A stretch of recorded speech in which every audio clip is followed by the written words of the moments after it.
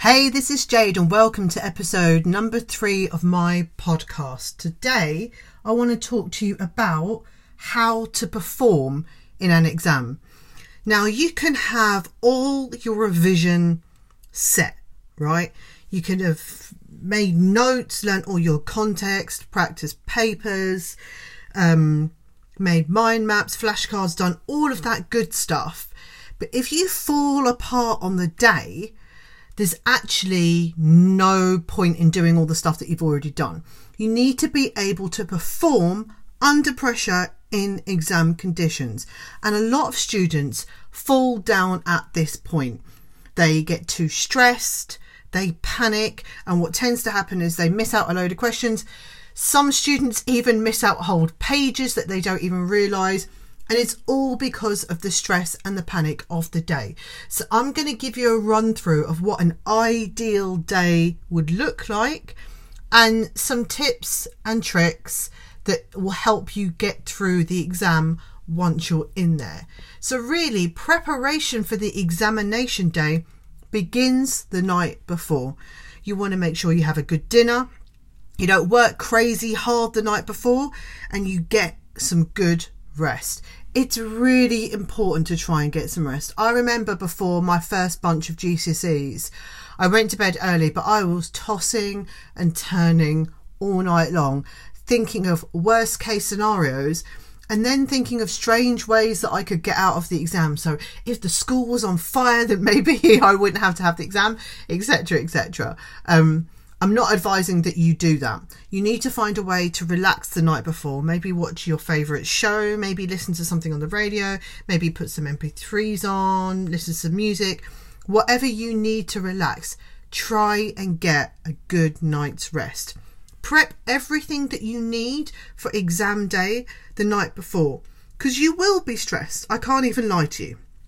By default, you'll be stressed, and a little bit of stress is good. A little bit of adrenaline is good for you, but you don't want to get so dangerously stressed that it debilitates you. So you want to prep all your books, your pens, your bag, your lunch, everything the night before. So in the morning, you don't have to think of anything. You don't have to be frantically going back and forth. So when you wake up in the morning, make sure you have a decent breakfast.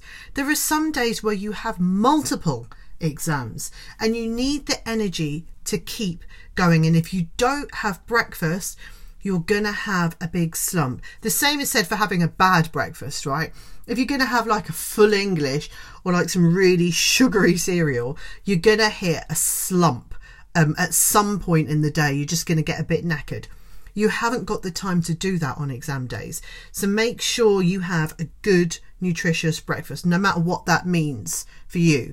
So you're prepped the night before, you're well rested, you have a good breakfast. I personally don't like studying on the days of exams. Trust that you have done everything that you can do. Your mission for that day is to really stay relaxed and stay focused. The more you revise on the actual day, the more het up you get, the more anxious you get, the more stressed you get. It's much better, and you'll perform better if you're relaxed rather than if you're stressed and frantic. Once you get to the exam hall, and usually you have to queue up outside, try desperately not to talk to your friends. Even if it's like half an hour before, don't discuss the exam with your friends. Discuss something on TV, discuss where you're going at the weekend, discuss something else, but don't discuss what you've revised and what you haven't revised. There will always be that friend that's revised something that you don't think that you know well enough, right? And that gets you again into another state of panic, and that's not the right attitude to go into an exam feeling.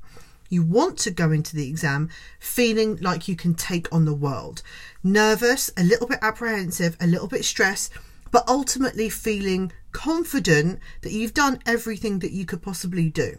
That doesn't mean you'll be able to answer every question that you could possibly answer, but it means that for what time you had and where you were in your studies, you have done the best for you, right?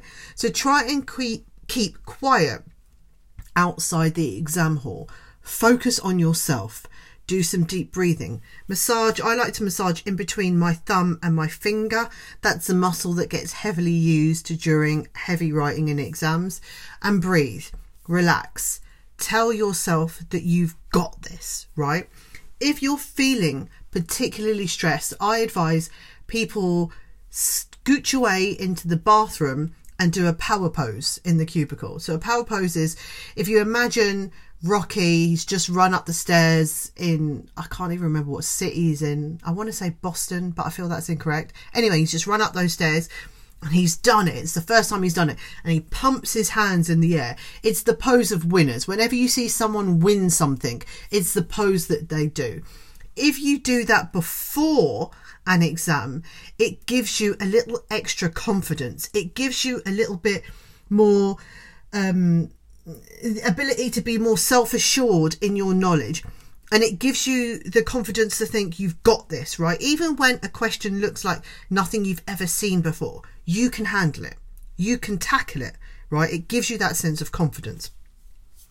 Once you get into the exam, keep focused, keep relaxed.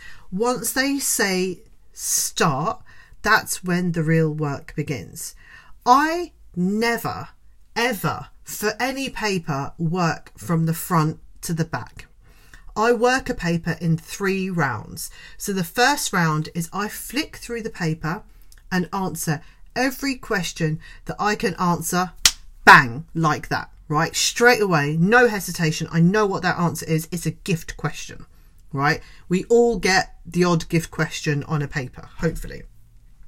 The second round, so I go through the whole paper like that. I skim read all of the questions, right? But I'm only answering the ones that I know definitely I've got this. The second round are the ones where I've got the information, but it will just take a little bit of thinking to get it out and get it translated on the page. And then the third round is the time that I tackle questions that I literally have no idea about. Now, I have sat a paper where I went to do a round 1 and there were no questions to answer. In that situation, you just need to give yourself a little time. I remember closing the paper completely and thinking, Jade, don't have a freak out. You've got this. Just try and apply what you know to these questions. Read the questions properly. If you listen to my last podcast, that's all about how to read a question. So read the question properly and make sure you fully understand. And actually, most of them were in yellow. I did know them, but they just required a little bit of brain power to get the information out. So you want to try and work in that 3-round system. First round, real easy. Second round, easy but takes more time. Third round, stuff that you don't know. That way you should be happy knowing that you've not left marks on the paper, right, when you walk out. What I mean by that is a lot of times I hear from students that they were struggling for time and it got to the last question and the last question was a gift for them, right? They really knew that subject, but they didn't have time to answer it properly. That is a horrible position to be in. If I'm going to run out of time on a paper, I want to run out of time at the end of the paper when I'm doing a question that I don't think I even have the knowledge to do in the first place. So I really haven't lost any marks from doing that, right? So take a 3-round system. If you finish early, even with the 3-round system, you don't stop.